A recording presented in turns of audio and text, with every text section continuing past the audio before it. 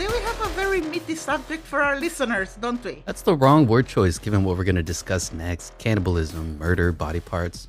Wait, you did that on purpose, didn't you? I did, yes. But I just pretend it's the language barrier because English is not my native tongue. I'm sensing this episode's going to have some bite to it.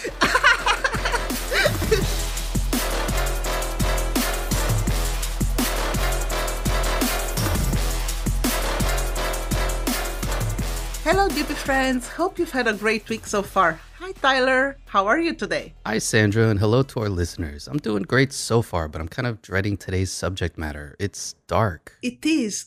I mean, it's not 50 Shades of Grey. It's straight pitch black, not just dark. Satan's asshole kind of black. Well, here at Dubious, we deal with, let's say, the dark side of humanity. The topic we're going to discuss today is very disturbing. So, on this note, let's let our people know that for this episode, listener discretion is advised because we're talking cannibalism, dismemberment, murder, and the whole assortment of sick things. So today we're going to discuss the case of New York City police officer Gilberto Valle, who was charged in 2012 with conspiring to kidnap, torture, cook, and eat over 100 women, including his young wife and the mother of his child. Wait, 100 women? Not to defend the guy, but that is a crazy number. Like, nobody can actually believe anybody else is gonna kidnap 100 women one by one and never get caught. I mean, this guy is also a cop, which makes it all even more disturbing. It seems a bit insane to think he would believe kidnapping 100 women is feasible, which to an extent makes me think his fantasy defense was, maybe legit. But then again, the more you look into this case, the crazier it gets. True. I mean, the way he described in detail what he would do to the victims and the fact that he sent photos of his wife and friends to other degenerates online, and we'll get into that, and the fact that he used the police database to track down potential victims, all of that makes me think he was going to act on this fantasy. I feel the same, but despite the accusations and all these words and terms that make the hair stand on the back of our necks, like kidnapping, torture, dismembering, cooking victims, baking them in the oven, the fact is he didn't actually do any of these things. The 28-year-old cop said he just fantasized about it all on a fetish site called darkfetish.net. On the other hand, the prosecution said he did more than that, and they tried to prove that he took the fantasy further into reality by executing a series of what we call overt acts. What's an overt act from a legal standpoint, Tyler? Well, Gilberto Valle was accused with conspiracy to kidnap, kill, and cook his potential victims, right? Right. An overt act would be something, an action a person accused of a crime would do to suggest that they're going to actually do that crime unless something stops them. A conspiracy charge allows you to move that line further back. If you and I talk about doing something horrible together and then we do one overt act, we can be prosecuted and put in jail. The overt act can be a crime itself, but it doesn't have to be to qualify as an overt act. So, if you want to rob a bank and you steal a car to go rob a bank, stealing a car would be an overt act, right? Exactly. But also, the overt act can be something that is entirely lawful otherwise, but it might have some special significance. For example, our boy Gilberto talked in his chats on this website about using chloroform to disable his victims. In fact, he said he already had it, which he didn't. He then Googled how to make chloroform. On its own, Googling how to make chloroform is not unlawful, but in this case, in this context, it can be interpreted as a special meaning as being an overt act. And as expected, the prosecution argued, among other things, that Googling chloroform is an overt act. Obviously, while this is appalling, let's be honest here. That's not an overt act, I don't think. But also, it could be. I agree. It could and could not be an overt act. That's the thing. I can see both sides of the argument here, but I'm leaning towards it wasn't. Now, there was a case of a guy who got radicalized online by extremist Muslims, and he drove with another radicalized body to Texas, so he crossed state lines, armed to the teeth, to commit a mass shooting. Now, the target of this attack was an event taking place in a conference center, and this happened back in 2015. A free speech advocate was holding a contest, offering a cash prize for the best drawing of the Prophet Muhammad, whose depiction is considered sacrilege by most Muslims. I think I remember. The problem was that an FBI agent had been in contact online with these two guys. The FBI agent was posing as a fellow extremist, and he was also there at the scene of the planned shooting. He was taking photos of the assailants in the parking lot to create evidence for the overt act. And people were pissed off that the FBI didn't arrest and imprison those men before they even left their homes and even blamed the FBI for setting them up. But the FBI did everything by the book. They made sure security outside the venue was heavy. There were dozens of police, a SWAT team, and even snipers. That's why nobody except the two terrorists died, because as soon as they started shooting, they were taken out. Right, that's the thing. You can't arrest people for thoughts or plans, right? You have to have as many overt acts as possible so that the case sticks in court. Otherwise, it's thought police and it's unconstitutional. And in this particular case, that's why the FBI couldn't arrest them, because it's legal to drive to Texas, it's legal to have guns in America and cross the borders with guns in your car, and until you actually start shooting that gun in a public place, you can't really be arrested legally in Texas. So don't get me started on gun laws in America. I won't. But in our wannabe Cannibal Cop case, an overt act would have been going to an online store on the dark web and actually buying the chloroform, then going to Home Depot and buying the rope or knives or duct tape, a giant oven, because his main fantasy, as far as I understood, was to cook a woman whole, like roast her alive, so even a small oven wouldn't have sufficed. Actually buying the supplies needed to put his plan into action, then going and stalking the potential victim, and actually trying to kidnap her or trying to get inside the house, that to me would have been an overt act that shows if he isn't stopped, he's going to kill someone. Exactly, and we'll go over some of this guy's sick conversations with other wannabe cannibals online and how he got caught having these conversations, the aftermath. We'll discuss the whole thing in detail. But the reason why this story is so interesting, I think, is that the Cannibal Cop raises a big question. What's the line between thought and action, between fantasy and crime? It's a gray area and a slippery slope potentially. And if we cross that line from a legal standpoint, we're in thought police territory. Remember, there's no victim, there's no harm done. So the question at the time of the trial of the Cannibal Cop was, is there enough evidence to show there was an overt act? Should Gilberto Valle have been imprisoned for the rest of his life? This episode is sponsored by BetterHelp. You know what I always say, right? You can't ignore your trauma and hope it disappears. The only way forward is to deal with it. Life keeps throwing curveballs at all of us. Fireballs, spitballs, too many balls, and when you're overwhelmed, you're not at your best and it affects your interactions with the people you care about. So how do you deal with it all? Call your therapist like I do. Yes, you be friends, I'm a BetterHelp happy customer, been using their services since way before we even started this podcast. I can attest to the fact that Sandra is now, let's say, a much lovelier person to be around. Oh, shut up. Also, my therapist will love hearing that. With BetterHelp, you can tap into a network of over 25,000 licensed and experienced therapists who can help you with a wide range of issues.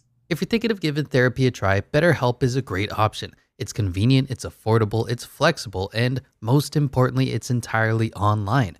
And you'll get 10% off your first month if you sign up at betterhelp.com/dubious. Yes, and then you can talk to your therapist whenever and however you feel comfortable, whether it's via text, chat, phone, or video call. If your therapist isn't the right fit for any reason, you can switch to a new therapist at no additional charge. So, do yourself a favor, take care of your mental health, because when you feel empowered, you are prepared to take on everything life throws at you. Visit betterhelp.com/dubious to get 10% off your first month, or click the link in the episode notes. That's BetterHelp, HELP.com/dubious.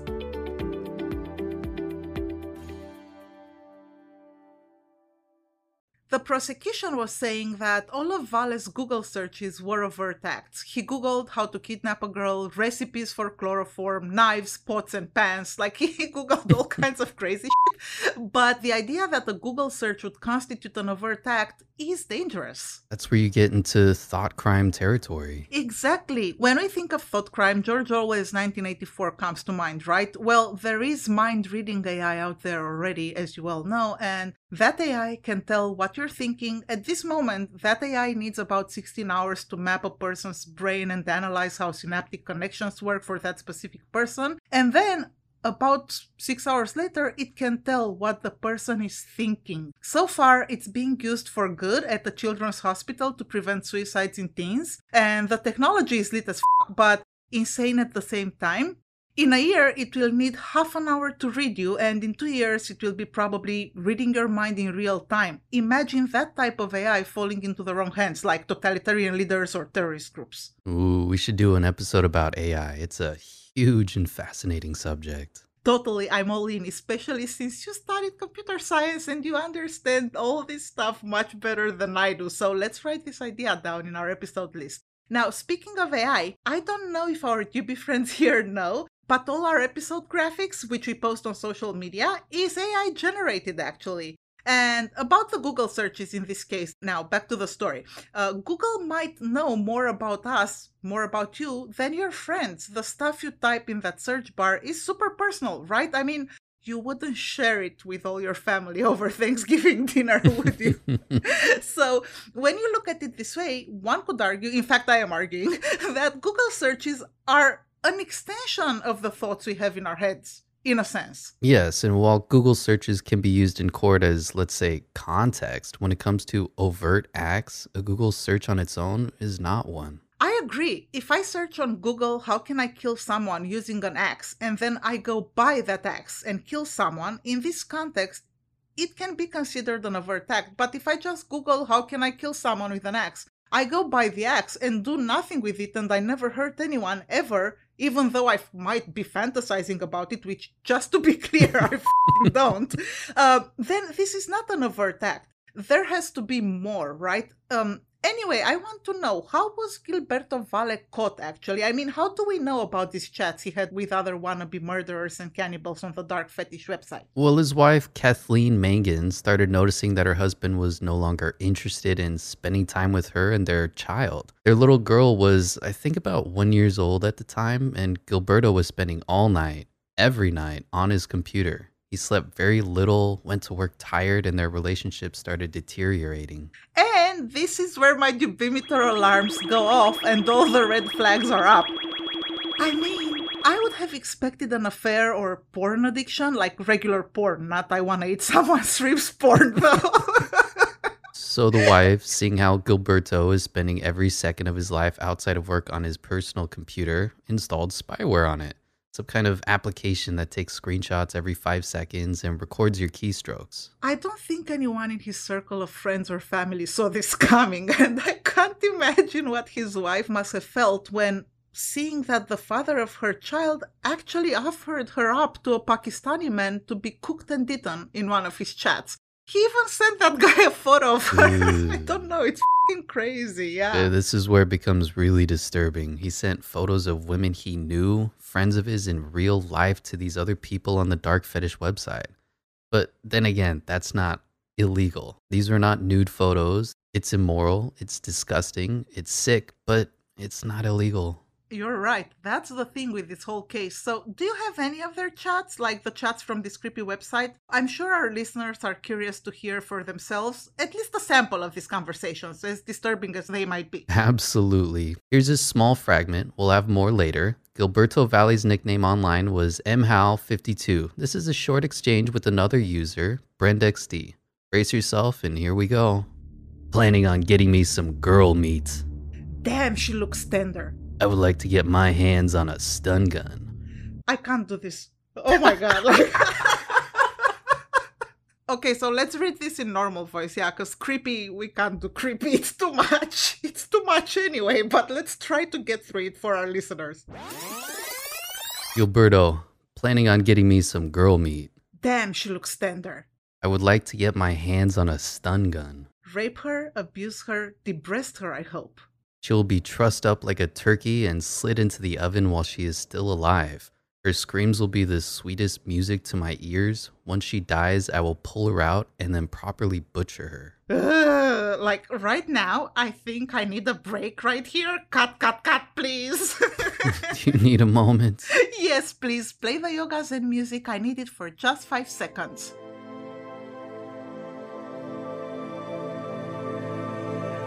I am going back on everything I said. F*** it. Put him in jail forever. That's my response after hearing this. It's an emotional response, of course, but this is beyond disturbing. Right? That's how I felt too while researching and watching this subject. There's the cerebral, logical part of me that looks at the law and says, He can't go to jail for life for having horrific thoughts and fantasies. And then whenever I read this his conversations in these chat rooms, I'm like, lock this up forever. Exactly. I mean, one can argue that people talk all kinds of stuff online and that everyone says things they don't really mean just to show off, you know. But one can also argue that the anonymity of being online under an alias reveals exactly who you are. And in this case, it's clear that his online discussions and activities show who he really is. Our boy Gilberto is all kinds of up. Correct. I feel the same. Then again, these are thoughts. He never kidnapped, butchered, or ate anyone. He might have eaten someone, though, in his life. It would be weird if he hadn't, but not in the way we're discussing here. Sandra. We gotta laugh on Dubious, because with the stories we talk about here, we'd otherwise be crying. So. But on a serious note, these were thoughts, very ugly, sick thoughts, yes, but we don't prosecute people for thoughts. It comes down to this, basically. Was he fantasizing only, or was there more evidence, enough evidence to show he was really planning to do this, kill women? And at what point is it legal to step in? Okay, well, let's look at the facts. Okay, let's. So investigators found 24 sets of conversations on his computer, all with the same few other people. All about kidnapping, cooking, raping, dismembering, and eating women. Very detailed conversations, graphic, ugh. But in 21 out of 24 of these conversations, these people Gilberto Valle was talking to said, hey, is this for real? Are you for real? And Gilberto said, no, this is a fantasy. No matter what I say, it's all make-believe. So that's 87.5% of his conversations in which he said it's all fantasy. I'd say statistically, and looking at the laws of probability based on the numbers here, it does seem, it was fantasy, right? He said as much. Or because he was a cop, he knew and made sure he said in writing that it's all fantasy just to cover his ass in case he gets caught on these websites. Good point. But wouldn't he have said it's all fantasy every single time then? Right. That's the thing with this case. It's all gray area, back and forth. You can argue either side of the problem and be right. Yeah, exactly. That's true. But there was no actual real-world attempt to kidnap anyone, much less 100 women, as he said he wanted to. Reaching the number 100 is hard in any domain. Took us almost a year to get 100 patrons, right? More! Speaking of which, let's remind our listeners about our ad-free content. Yes, our listeners can claim all our episodes ad-free if they become patrons. Duby friends, if you want to support us and enable us to bring new content every week, please become a patron on dubiouspod.com or by clicking the link in the episode notes right here in the app you're listening to us in. It's cheaper than a fancy coffee, and you get all our content ad-free. But, as you know by now, not drama-free. We love drama here. Drama is life. And life is drama. So we were talking about the facts in the Cannibal Cop case. One of the other users there asked Gilberto Valle to give him the address of one of the women in the photos, but Gilberto didn't give him her address. He and other users talked about meeting to plan the kidnappings and murders. They set dates, like exact dates, right? Those days came and passed. Valle never actually met anyone, never went to meet these people and co-conspire in real life or make preparations, like buy a murder kit or something. But there's the other side of the coin, so to speak. At some point in these conversations, after he said it's a fantasy, he did say, I'm for real. I am just afraid of getting caught. If I were guaranteed to get away with it, I would do it. Definitely. Oh, I didn't doubt that for a minute. Look, let's be honest here. If what gets you off is thoughts of eating human flesh and women's screams as they are being cooked alive, I have no doubt you'd act on these impulses if you weren't afraid you'd get caught. But again, he didn't hurt anyone, so legally, meh.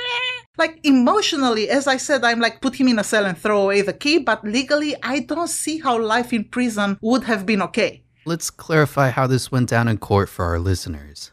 Gilberto Valle was convicted by a jury in 2013 and could have faced a maximum sentence of life in prison, but a federal district court judge then overturned the conspiracy conviction, so only the conviction for using the police database to find the addresses of some of these women he knew personally remained. Yes, so Vale was convicted by a jury of conspiracy to commit kidnapping and for the use of the police database and violations of the Computer Fraud and Abuse Act, CFAA, and the presiding judge, Paul Gardef, however, acquitted Vale on the conspiracy charges, notwithstanding the verdict, ruling that the prosecution had not proven that Vale's online communications went beyond fantasy roleplay. And very important to mention here, motions for acquittal are almost never granted, which I think shows that this judge understands the law and saw that the jury, f***ed up. Right, and the difference between fantasy and criminality will be made clear. There were others in this case, other people in those chat rooms that were put in prison because those guys really took the fantasy into real life. Little children were involved. They took actual real world steps towards committing a crime. That legal thing we called overt action. We'll talk about those guys too. Yes, so on appeal, the United States Court of Appeals for the Second Circuit upheld the judge's judgment of acquittal and further ruled Vale's misuse of the police database did not constitute a violation of the CFAA, thus acquitting him of the lesser charge. Wait, so not even the misuse of police computer database was deemed legally wrong? No, because I think that would have opened a can of worms for all police people. I mean, how many of them do you think use that database to find out stuff about family members, people they date, neighbors? They would have to convict all policemen and all police women, I think. True, very true. Yeah, plus the argument was made again that yes, he looked some women up in that database, but he never did anything with the info. And there's the principle of lenity, also called the rule of strict construction. This principle of criminal statutory interpretation explains that when a law is unclear or ambiguous, which was the case here, it seems, a court must apply the law in the manner that is most favorable to the defendant. So, because he looked up a name, but that action had zero consequences in real life or anywhere for that matter, I don't know, was this an abuse of power? To have an abuse of any kind, you must have an abused person, so abuser and abusee, that's not the word, is it? It is, of course it is. Really? I guess I know more words than I thought I did. I mean, I contain multitudes. So, look, English is not my first language, and abusee sounds like a totally made-up word to me, to be honest. Anyway, point is, there was no abused person, so to speak, other than his wife, I guess, who was obviously and understandably emotionally messed up for life. But he didn't find his wife's address in the police database. And the other women were disturbed to find out their photos were used by Vale online. But again, other than that, which sadly is legal, there is no actual abuse, not in criminal court anyways. Maybe in a civil case for emotional distress, all that stuff. I mean, that I can see that. But in a criminal court, it wouldn't have flown. Right, and I kind of agree with the rule of lenity in general. Let's not forget that our founding fathers, James Madison especially, who wrote the Bill of Rights, focused intensely on the rights of the accused. Very good point. Literally 6 out of our first 10 amendments deal with search and arrest, rights in criminal cases, the right to a fair trial, rights in civil trials, bail and punishment, and other rights retained by the people, but not directly specified in the Constitution, for example. Those are the implied rights. And in fairness, I'd rather see a guilty man walk away scot-free than see an innocent person imprisoned. This is the basic principle around which most law is or should be operating. Not to say that we want guilty people to be free, obviously, but there's a reason why the phrase beyond reasonable doubt exists. We've had cases of people on death row who were killed, and then 20 years later, it turned out they were innocent. Yep, so our wannabe cannibal cop, one thing that stuck out during trial as potential overt act is that he did travel to Maryland to visit one of his potential victims, a woman who was a friend of his from college days, and that trip could be seen as a recon mission of sorts for a murderous kidnapping plot. That's what the prosecution argued. On the other hand, he visited 5 other people, friends, and he was there with his wife and kid when he met with this woman, and he was with his wife and kid when he met all these other various people in Maryland. So that's what the defense said. He didn't go there specifically to see this one woman, and he didn't go alone. He went there to see a bunch of other people and family friends and so on. And he saw all those people on the same day. So again, murky. It's not beyond a reasonable doubt that this was a recon mission. The whole case, this entire story is made worse by him being a cop, a trustworthy figure, a person who is meant to protect people, especially women and children. And we know that freaks like to have jobs that give them easy access to victims to prey, basically. Pedophiles become youth pastors or priests or Boy Scout instructors, whatever. Did he become a cop to be able to someday commit crimes with a lesser chance of being caught? That's the question.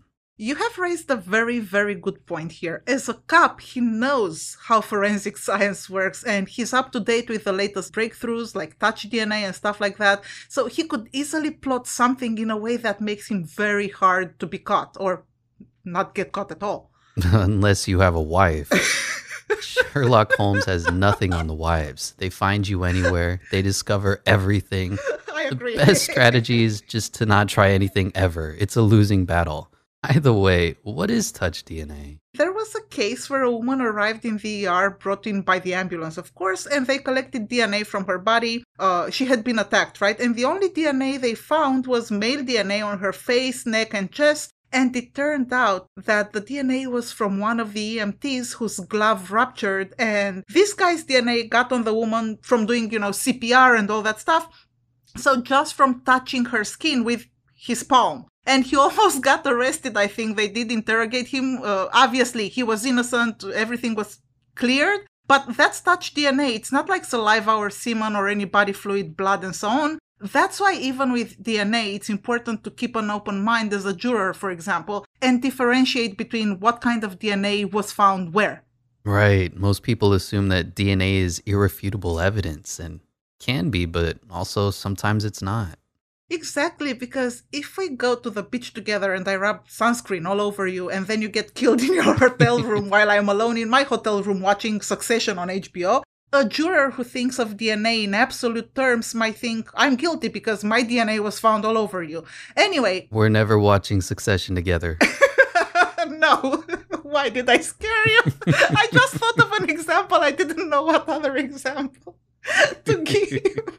I know, creepy, I know. Anyway, what's really wrong with this case is that Gilberto Valle used photos and names of other women, including his wife. That bothered me. And using the police database to track down addresses, even if he didn't use those addresses, that's a real crime in my eyes and such a breach of trust. He's a cop, he's supposed to protect people, and this shatters that whole social construct, he goes from protector to predator, in my opinion, when he does this, in theory at least, because he never followed up on anything. But yeah, he didn't harm anyone, but was this okay? No. Moreover, as a cop, all these discussions he had with people in that chat, for example, with another guy, Moody Blues, show that he's willing to overlook a potential murder confession. And that is his exact job, to catch murderers, right? Right. Here's some of their exchanges. Moody Blues. If we get someone after we finish the meat early, would you go for another? Yeah, I think we would have to give it time, though. Why? Go for a completely different type. I'd love to eat another child. I also love roasting whole pelvises, mind you, only did with the little ones so far.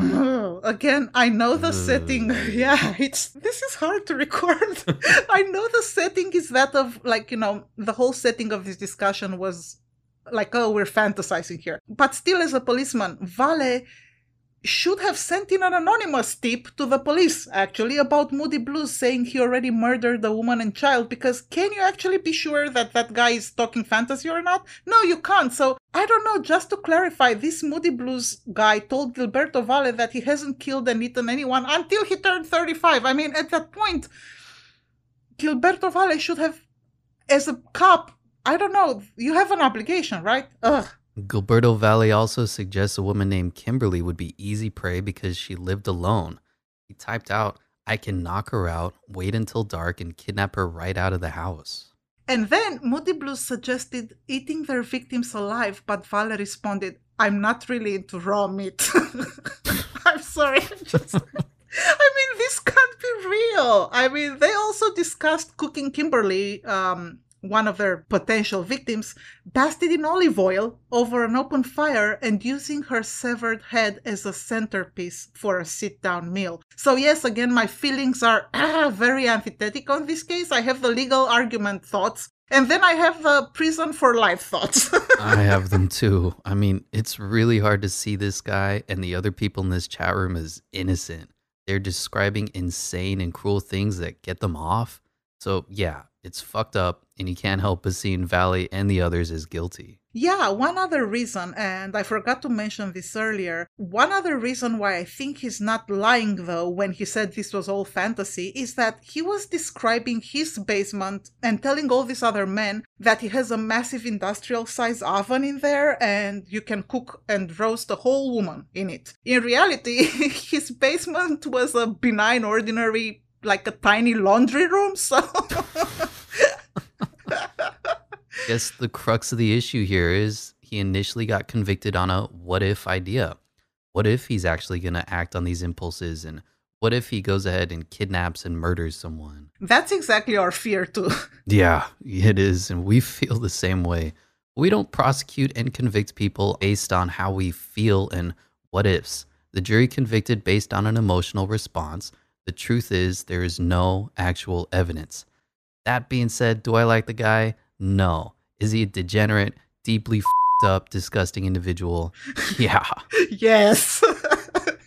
Yes, he is. On the other hand, I can understand why the jury convicted him. I mean, I can't... It's so hard. Like, what if he actually kills someone? And then we're going to be looking back and say, well, we could have stopped this. As we just said, we get the concern. It's very hard, but we all watched Minority Report and thought police is not a good idea. We have laws for a reason. As much as we hate this guy, let's say it, we hate him. But legally, that judge who overturned his conviction was right.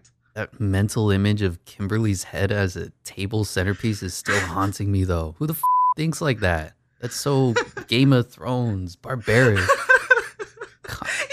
It's very Game of Thrones, honestly. I mean, that's the thing. There's the storytelling argument too, for example, that Gilberto's defense team made. There is actual evidence to show that he had an online friend on that website, and they were thinking together of working together and like writing a fiction stories, in collaboration. Obviously, sick, messed up.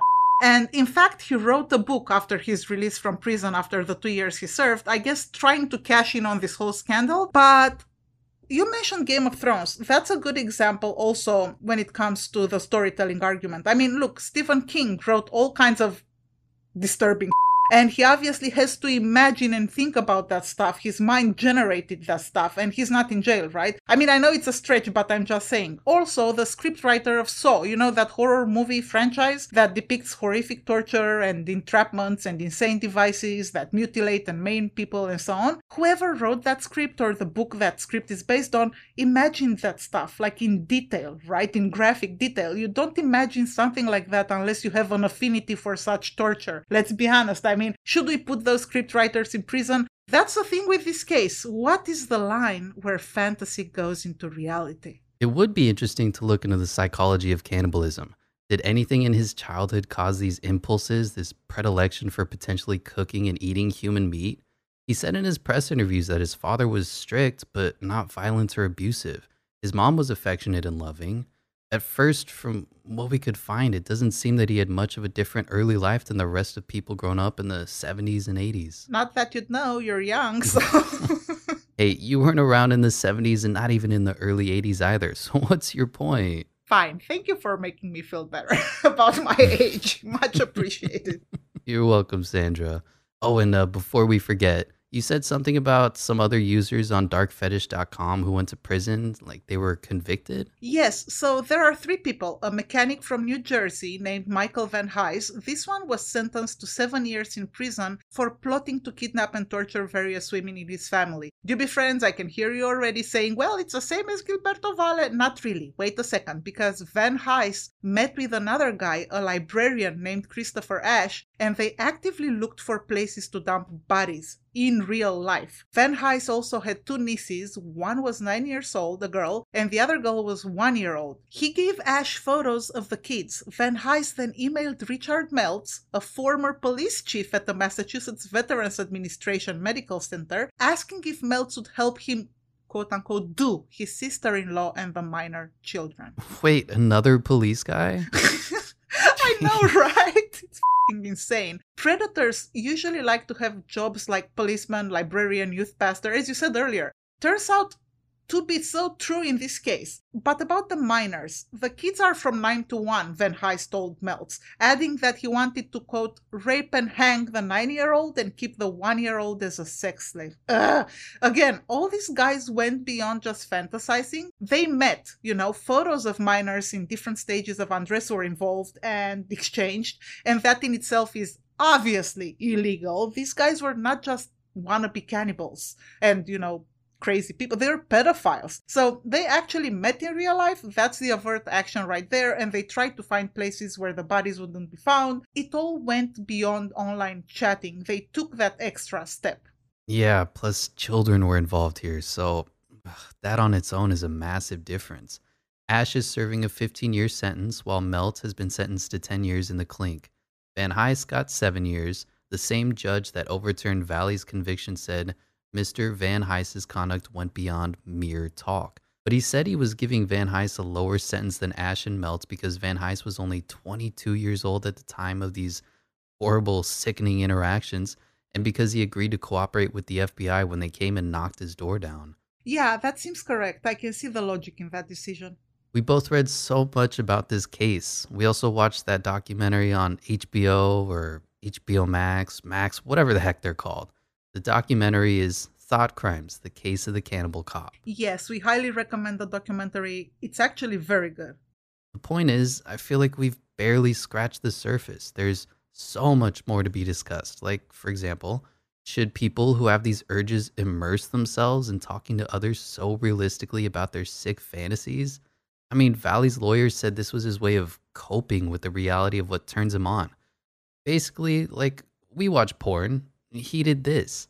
But as we all know, when we watch porn, if we're not alone in the house, we'll want to have sex with our partner or partners, whoever is there with us, given that they matched our gender preference and everything we do is obviously consensual, right? Mm-hmm. And most of the time, we act on it. As we should. I mean, it's normal. Look, it's like eating when hungry, drinking when thirsty. Yeah. Exactly. So the question arises, when Valley fantasized about cooking and eating his wife and spending nights on end thinking and describing ways of roasting women on spits and whatever the else, did all this fantasizing make him more likely to act on it or less likely? Good question. You told me something about the study you read when we talked on the phone about this case. Right. I almost forgot. There's a case report on the psychopathological profile of cannibalism, and from what I understand, the patients described in this study fall into two subgroups, suffering either from severe schizophrenia or from a mixed personality disorder with sadistic and psychopathic features associated with paraphilia. Yes, so it's a mental thing. Also, I did a fast Google, that's a Google search, by the way, about what paraphilia means, a condition characterized by abnormal sexual desires involving extreme or dangerous activities. So basically, it comes down to, would a psychologist or psychiatrist say Gilberto Valle is okay, and it's okay for him to keep feeding this fantasy he has? See what I did there with feeding? Oh, I see. Well, that's the weird thing. There's this guy, Park Dietz. He's a forensic psychiatrist, one of the best, if not the best in the world. He interviewed and assessed many serial killers, and this guy said Gilberto Valle is harmless. Dietz usually testifies for the prosecution, but in this case he testified for the defense, and he said, in my opinion, there is no reliable evidence to suggest that his erotic conversations could reasonably be construed as conspiratorial plans rather than the conversations were an end in themselves. But this only clears the legal part. I still think there's something psychologically wrong with this guy. Obviously, I think because we're not doctors, we can't say for sure if medically, mentally there is something wrong with Gilberto, but show me one pedophile sex offender program, for example, or rehabilitation program that tells patients to go on the internet and cope with their deviant sexual ideation about cannibalism by engaging in chats about cannibalism. I mean, being in those chat rooms and looking at those websites is not really a good way to cope with the urges. I don't think there's any psychologist out there who would prescribe that to a patient and say, go online and fantasize some more about your, cannibalistic predilection. In fact, I think going online and engaging like that actually excites those urges. I agree. I would say that nobody can predict the extent of causality or even that the causality exists between fantasy online and acting out those fantasies in real life later.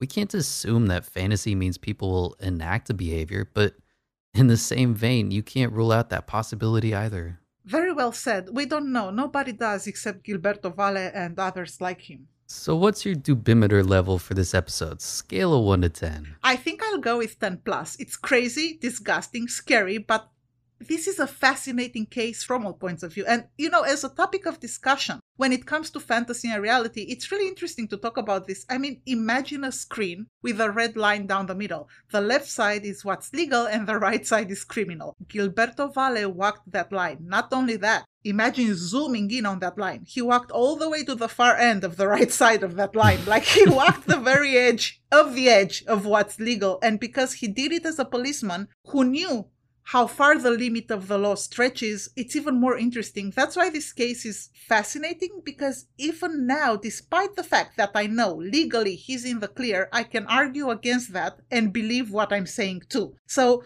my dubimeter for the Cannibal Cop is 10 plus. What's your dubimeter level? I'm also thinking 10 plus. It's one of the craziest cases I've ever heard so far, and they actually teach this in law school. Oh, and people might be wondering, we didn't mention, but it is kind of implied. Gilberto Valle's wife divorced him, he lost custody battle for his daughter, and then he wrote a book. Of course he did. And he's having trouble dating. No. He also involved himself in the Army Hammer case. We should do an episode about that guy too. He's hot. Well, yeah, that's why that guy's an actor, I guess.